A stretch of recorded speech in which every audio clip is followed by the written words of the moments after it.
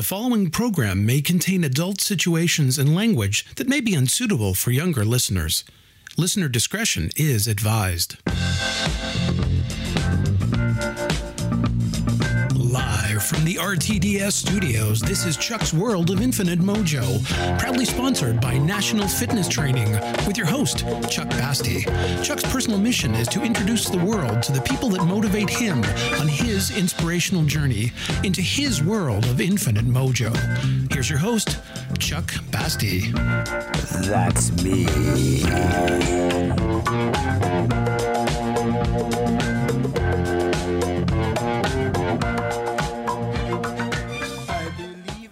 I have a very important question to start the show. Yeah, shoot. Can I call you Chuckles?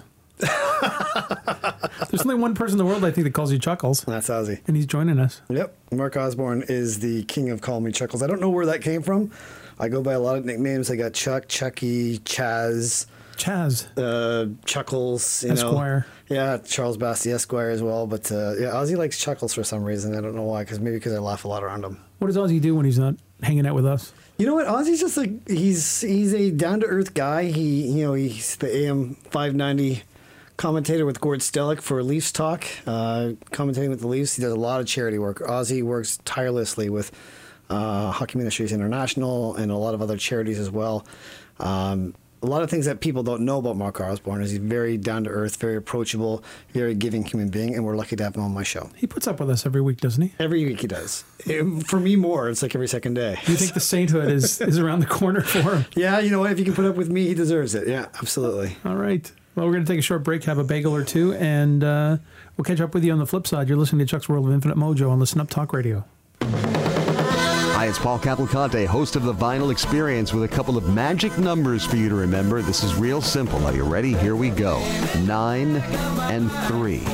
Every Sunday at 9 a.m., 3 p.m., 9 p.m., and for good measure, 3 a.m. on Monday. This is all Eastern Time. Your times for The Vinyl Experience.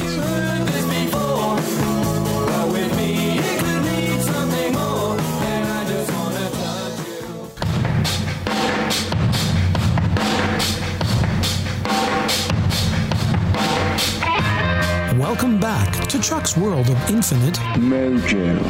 Mojo. Mojo. Mojo! Yeah, we stole that. Now, back to the show.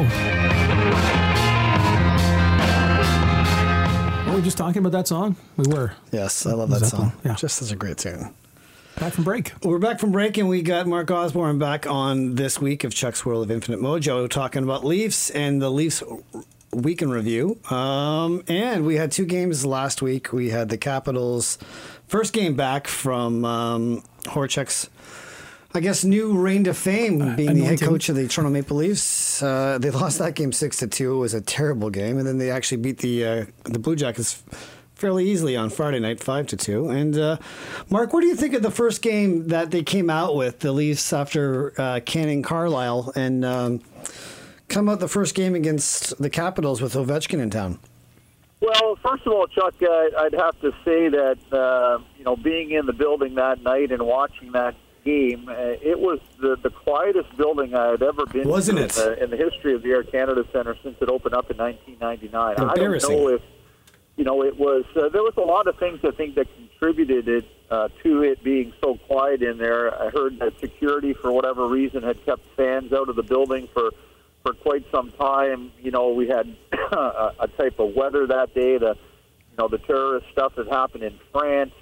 All the news surrounding the Maple Leafs. I mean, the team in general was a real tentative group. I mean, they seemed so fragile in that particular day, and so with just the lack of energy in the building and the lack thereof of energy by the players, it was just kind of here we go again. Nothing has really changed. It was a very disappointing game, to say the least, and yet things changed. I thought fairly quickly for the positive. Obviously, with the win against Columbus on Friday evening.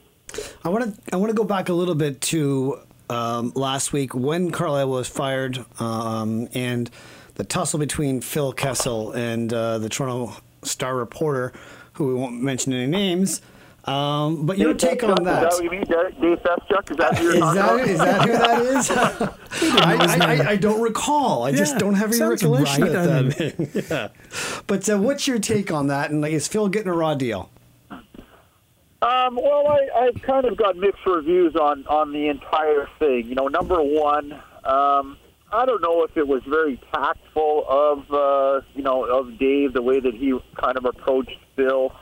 You know, in that regard, I thought it was a very calculated and leading type of question that I think he just wanted to create more and more controversy with. He baited him for sure. Yeah, he definitely baited him. So that's number one. Number two, I'm very disappointed in Phil Kessel, the way that he is just like, where's the common sense? Like really, Phil, you don't know that you're going to be one of the guys that's going to be targeted for the coach being fired, and you're not prepared, I think, to answer the question, or at least be prepared to at least give some kind of a response. And so there's a naivety on his part.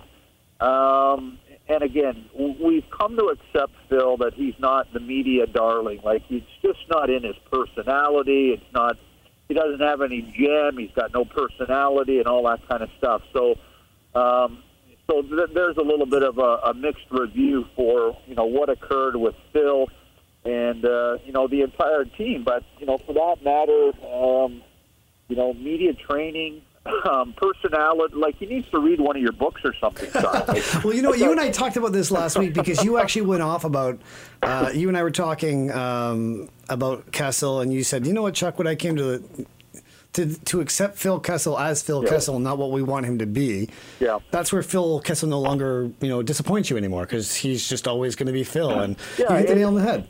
And you know what, like for all of us, I mean, you would think that there has to be a measure of effort on anyone's part. I mean, we all have our own flaws, and we have our comfort levels. And, I know Paul Henderson, the infamous Team Canada star and good friend, he always likes to challenge, a number of men that he works with. Like it's not a bad thing to go outside your comfort zone. And to push yourself to another level, and that's one of the things. If I was able to mentor Phil or had been on a team with Phil, is I'd like to grab him by the back of the neck sometimes and give him a little slap. You know what I'm saying? Yeah. And because there have been times, and I think everybody would agree that when Phil does make the effort, like be it a rarity, but the part of the team game and what it means to win and to compete and just do a little bit extra, I think would go a long way for a guy that we've come to accept as being a great goal scorer and can change the complexion of a game just by one shot. That's how good he is as far as his ability to score goals. And there's no doubt that he can do that. But let's talk about the game on Friday night, which was vastly different from the game on Wednesday night against the Capitals. They showed up for the Columbus Blue Jackets. They beat them handily 5-2. Kessel, shows up in that game, and so does JVR. What was the difference between that game, do you think, and against the Capitals? Well, I likened it to there was a couple of things I thought were very, very significant, and obviously at the end of the day, when you win 5-2, and everybody is satisfied, and there was I think a lot of their pressure points were relieved as a result of that win. But first and foremost, it didn't start off very well. 3:15 into the period, Johansson scores for the Blue Jackets. Looked like Dion either blew a tire or got hit by the sniper in the purple section, and he had a lucky bounce by on a Tyler Bozak goal. Not too long after that, I think they got a couple of lucky bounces that night. I think Brendan Shanahan addressing the group in the morning was a big challenge to them as a team, no question about that. And then I think Sergei Bobrovsky, I think his pockets were heavy with the contract that he signed earlier that day. So it was kind of a perfect storm with 3 of those points that led to the Maple Leaf victory. But I'd have to say, too, and I think they're going to, it's going to obviously be a learning curve for them. But at least I heard the word buy-in. They decided to, I think, make an effort defensively to be a little bit more passive in some areas. I think, work as units of 5 on the ice in the defensive zone through the neutral zone. And so when they kept the shots down, which was a real positive, I think that at least it's some measure of building block as they go into this tough Western swing. I think that after the game on Friday, I was down in the dressing room with the Leafs, and the cloud of tension that was not there from the Wednesday night game, which was just this burdensome sort of low-hanging fog that filled the air in that dressing room, stunk up even worse by all the media that were surrounding that, me included. Inside that on Friday night, it was jovial. They had the music going. The guys were happy. How big do you think that is to get that first win off their backs, to get the monkey off them and let Horachek have that first win? Well, you know what? I don't think you're going into tonight's game feeling good about yourself or at least having a simple, emotional boost of self-confidence going in to play the LA Kings. I mean, this is going to be a hard road trip. Had you not won that game on Friday night, it would have made this even more of a dramatic effect, I think, because excuse me, even though they did get that win, that's a huge positive thing to say. You know what? This is what it felt like. This is what we're capable of doing. What remains to be seen is as they're able to sustain that night in and night out on a regular basis. That's where some of my personal self-doubt begins to, I think, begin to grow a little bit.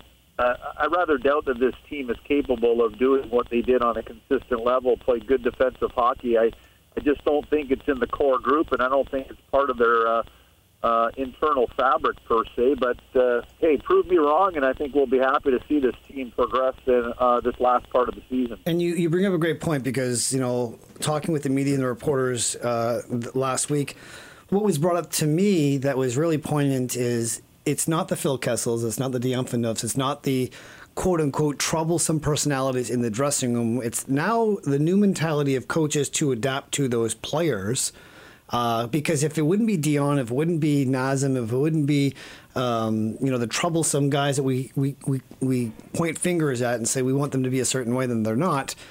Somebody else would step into that and have a different dynamic, and it would be the exact same thing. So you and I have talked about this before. What's the adaptability of Horachek now to actually adapt to his players, get them to buy into the system, get something out of them that Randy Carlyle couldn't do? Well, you know what? All it's going to change in the tweak that sometimes gets measured, Chuck, is just the voice becomes different. The message is the same. The messenger becomes different. And, for whatever reason, I could sit here and say this particular core group of players, with knowing the way Randy communicates, articulates, is demanding, whatever that is, the message doesn't change, but the messenger does. And Peter Horachek is going to obviously have a different voice. I think the players are going to, at least for the short term, buy into Peter's way of trying to coax them in or coddle them or again, the reality of voice. Like, this is what we have to do. This is the way we're going to go about it. And so he's going to appeal to their just their very hearts in general, whereas, if you have a coach, and Randy may have the ability of, maybe being more a matter of fact, or his criticism gets levied in a certain way, or there's an arrogance to him. I mean, he's not like a Ron Wilson, but there is part of Randy that can be a little bit wearing over the course of time if you don't have the right group. Now, if Randy had the Corey Perrys, the Ryan Getzlaffs, the Jonathan Tays of this world, I mean, those guys are going to buy in and respond and lead the way no matter what. Yeah. And so he didn't have that with this particular group, and so now it's like, let's have a different voice and maybe try to get similar results but in a different way, and that's the only difference. Yeah. You know what? I want to keep with that. We got to take a quick break here. We're going to flip that on the other side of the show, and we're going to talk more about Peter Horachek and the upcoming road trip with the Toronto Maple Leafs moving forward. You're listening to Chuck's World of Infinite Mojo on Listen Up Talk Radio. We'll be right back. Out of this world, out of this mind, out of this love for you, out of this world, out of the blue, out of this love for you.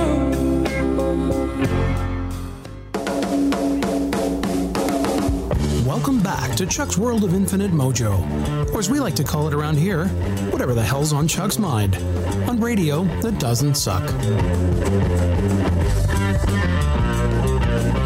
Back from our bagel break. Nice. Mark, what I want to get to in the second half is in the dressing room, listening to Horacek speak, his language is distinctly different to me than Randy Carlyle's is. And just before the break, we actually talked a little bit about having the players buy into the system. To me, it's all about in the listening of those players and how they're going to adapt without as little resistance as possible. So, for example, with Ron Wilson as a player, there would be a lot more resistance in the listening for the players. You're going to do one step better with Randy Carlyle, who's still an old school coach, coming from the old school mentality, versus now moving forward, it seems to me like Peter Horacek is much more of a communicator. He used words to me in the dressing room like open door policy, having them buy in, listening to his players, having his finger on the pulse. Much more kinesthetic in the set of feel rather than a directive sort of approach that Ron Wilson or even Randy Carlyle had. So I think moving forward, it allows the players who are the quote-unquote uncoachable guys to actually have a lot less resistance, be able to show up more, get more mileage out of that just in the communication. What do you think about that? Well, that's absolutely true. And I think with any change of coach, that's actually going to be his focal point. No question about it. Is, one thing I think that every head coach realizes and understands is that unless he's got his core group on his side, it's going to be a disaster. So I think in some respects it's quite simple for Peter to, not only however he chooses to communicate, however he chooses to inspire these guys to get more out of themselves and give more for the team in general, is going to be a positive. I mean, anytime a coach is fired, there's been a reason for it. The team has slipped. The team doesn't listen. They don't feel good about themselves. So, immediately there's a breath of fresh air. It's kind of like, if you've been in a bad relationship for so long and then there's a time where, things actually you agree to part ways, or, a husband and wife go through the finality of a brutal divorce. I mean, there's always that next day where you can start again and, move ahead as best you can in light of how difficult, things may have gotten. I mean, that's kind of a general term for this group, but that's the only thing that I could really, summarize with, what Peter is trying to do. This, these meetings, like we're going to have once a week report-in meetings, and so, that's maybe just a different approach and a different step to where the players become a little bit maybe more accountable, from a communication standpoint. Yeah, I think we're really looking at right now the changing of the guard inside of leadership, inside of how coaches communicate with their players. Yeah. So no longer is it the Mike Keenans, the John Tortorellas, the Ron Wilsons of the world, but now you're actually coming into more of the online belief system and buying into the personality of, say, Ted Nolan, for example, who doesn't have a whole lot of talent to work with inside of Buffalo, but at the same time, the players really want to play for him. He inspires them to do better than what they already have as far as, maybe the top outside. And, in Brendan's address to the media last week, he talked about, most of his players are still kind of at that top part of what they're able to physically give the coach and obviously their teammates the top of their jar. So there has to be something from the core group of leadership that's going to be able to bring that level to. We saw that on Friday night. If you look at when Kessel and JVR get going, it electrified the entire crowd that was there on Friday nights. The goals seem to come in droves. They get that puck luck that Peter Horacek talked about in the press conference afterwards. Big difference in energy. Oh, yeah, absolutely. And so, when you talk about any of that kind of, just emotional, tugging at the heartstrings in a positive way, like the players at the end of the day, they need a reason to go to the rink and look forward to playing in the morning and, going to work. And that's, I think that's just been one of the criticisms to this group in particular, is, when push comes to shove, I still think that Randy tried to adjust along the way with these players. I mean, they went to him a while ago and complained that practices are too hard and they need more time off. Well, he gave them more time off. I mean, it came to the point where there were optional skates for, the Muskoka Five, like those guys on days of games. And I thought in the long run that's going to be actually a detriment to this group. You're going to start to separate the players instead of it being a cohesive group.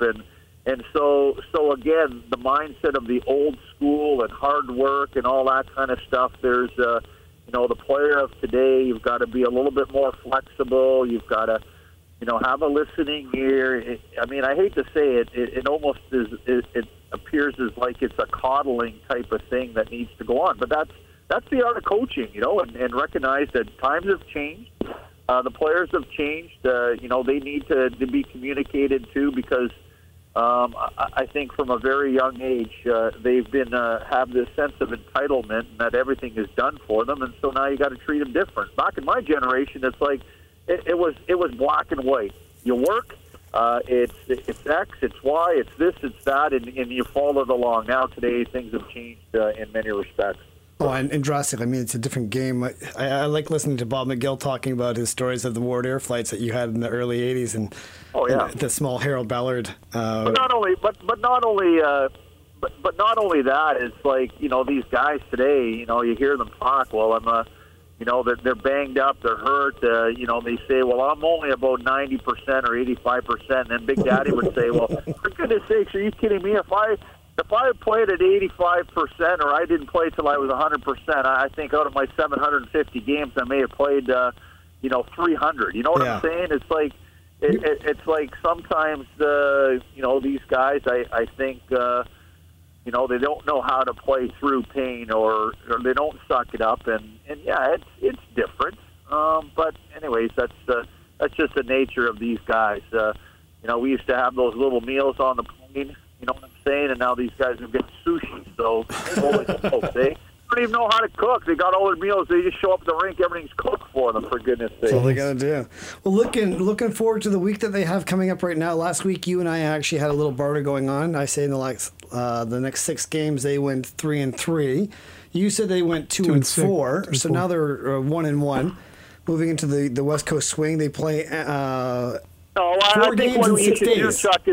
I think what you need to do right now is say right now unequivocally, what do you think they're going to do on these next 4 games? Well, they play 4 games in 6 days, so it's a tight schedule. They're on a West Coast swing. Oh, but what's their record? What's going to be their record? So they got LA Monday night, Anaheim Wednesday, San Jose Thursday, St. Louis on Saturday. So I say they've got 2 winnable games in there, depending on which team shows up. So I say they go 2-2 in this, and that makes me 3-3. Okay, so Oz says 1-3 or 1-2-1. How about that? Yeah, so you figure they pick up 3 points? Yeah. 3 points on a total of 8. That's less than 5. Okay. That's fair? 3 points. I say they have 4 points, but that's just the way I see it. I think LA's game is definitely winnable, and I think that San Jose is definitely winnable as well. Okay. So depending on which team, and you know what, this will be to me a real indicative approach of what Horacek gets out of these guys, how they buy into him, because if they get inspired to play some great hockey, and the Leafs can score goals. There's no doubt about that. When they're scoring goals, they're on a run. They got that puck luck working for them. They can fill the nets. So I think that they're going to come out and go 2-2 on this road trip, which would be a great start before the All-Star break. Okay. Good luck to you, buddy. So you're less than... He's not biting. Yeah, you're less than optimistic about that view, Oz. Is that what you're saying? No, I'm just, it's a good way of looking at it. Anything's possible, and so I think I'd be pleasantly surprised. Are they capable of doing it? Absolutely. San Jose is kind of up and down, LA, but I don't like their chances tonight because LA's lost 3 in a row at home. Yeah. And I don't think it's going to be 4 in a row, so all the best. Best wishes. Bernier's been getting a good chunk of the business right now. Where do you think Reimer steps into this 4-game road swing, and what game do you think he plays? One of the 3. He'll play... Do you think he plays against San Jose? The back-to-back. I think they go to San Jose and come back to Anaheim, or vice versa, whatever. Yeah, they go to Anaheim and then they go to San Jose. So they play one. They'll end up playing on Thursday night. So. Okay. Yeah. Good. Well, Oz, as always, we're going to take you down and put you down in the pool for your predictions and see how they fly next week. 1-2-1. 1-2-1, and I'm 2-2, and we'll talk to you next week, buddy. Sounds good, boys. Thanks. You're listening to Chuck's World of Infinite Mojo on Listen Up Talk Radio. We'll be right back. Bad company,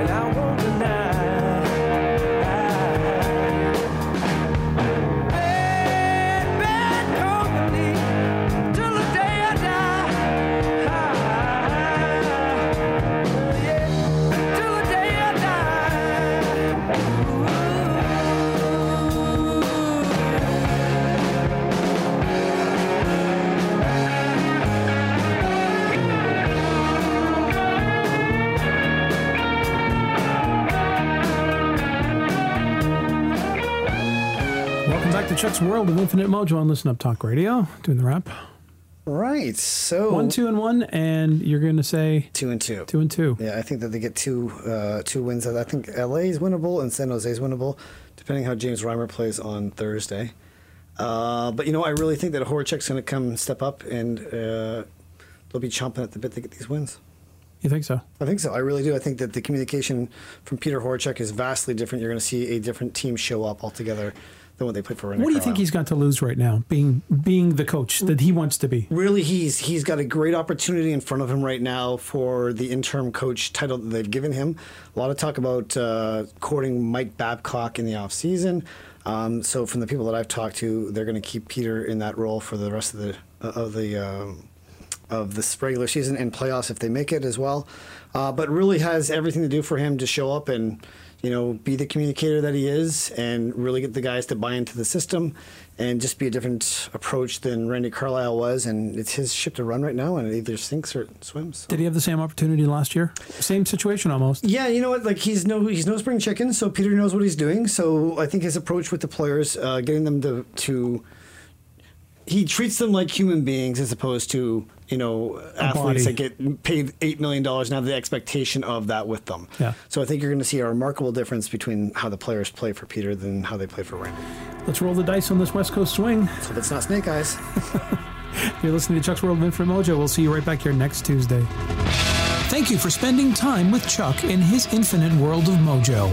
If you'd like to get in touch with Chuck or Todd, the email address is feedback@radiothatdoesn'tsuck.com or call the feedback line 866-269-6155.